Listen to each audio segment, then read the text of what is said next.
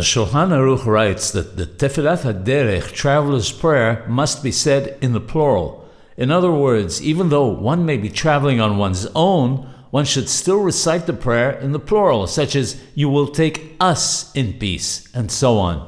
The idea is that when a prayer is established for the Rabbim, for the people at large, it's recited in the plural and is much more effective. According to the Magen Abraham, even though a person might be traveling on his own, he should still say the prayer in the plural because it cannot be that there's no one else in the world who is traveling at the same time. However, if for some reason someone recited the prayer in the singular, he will still have fulfilled his obligation.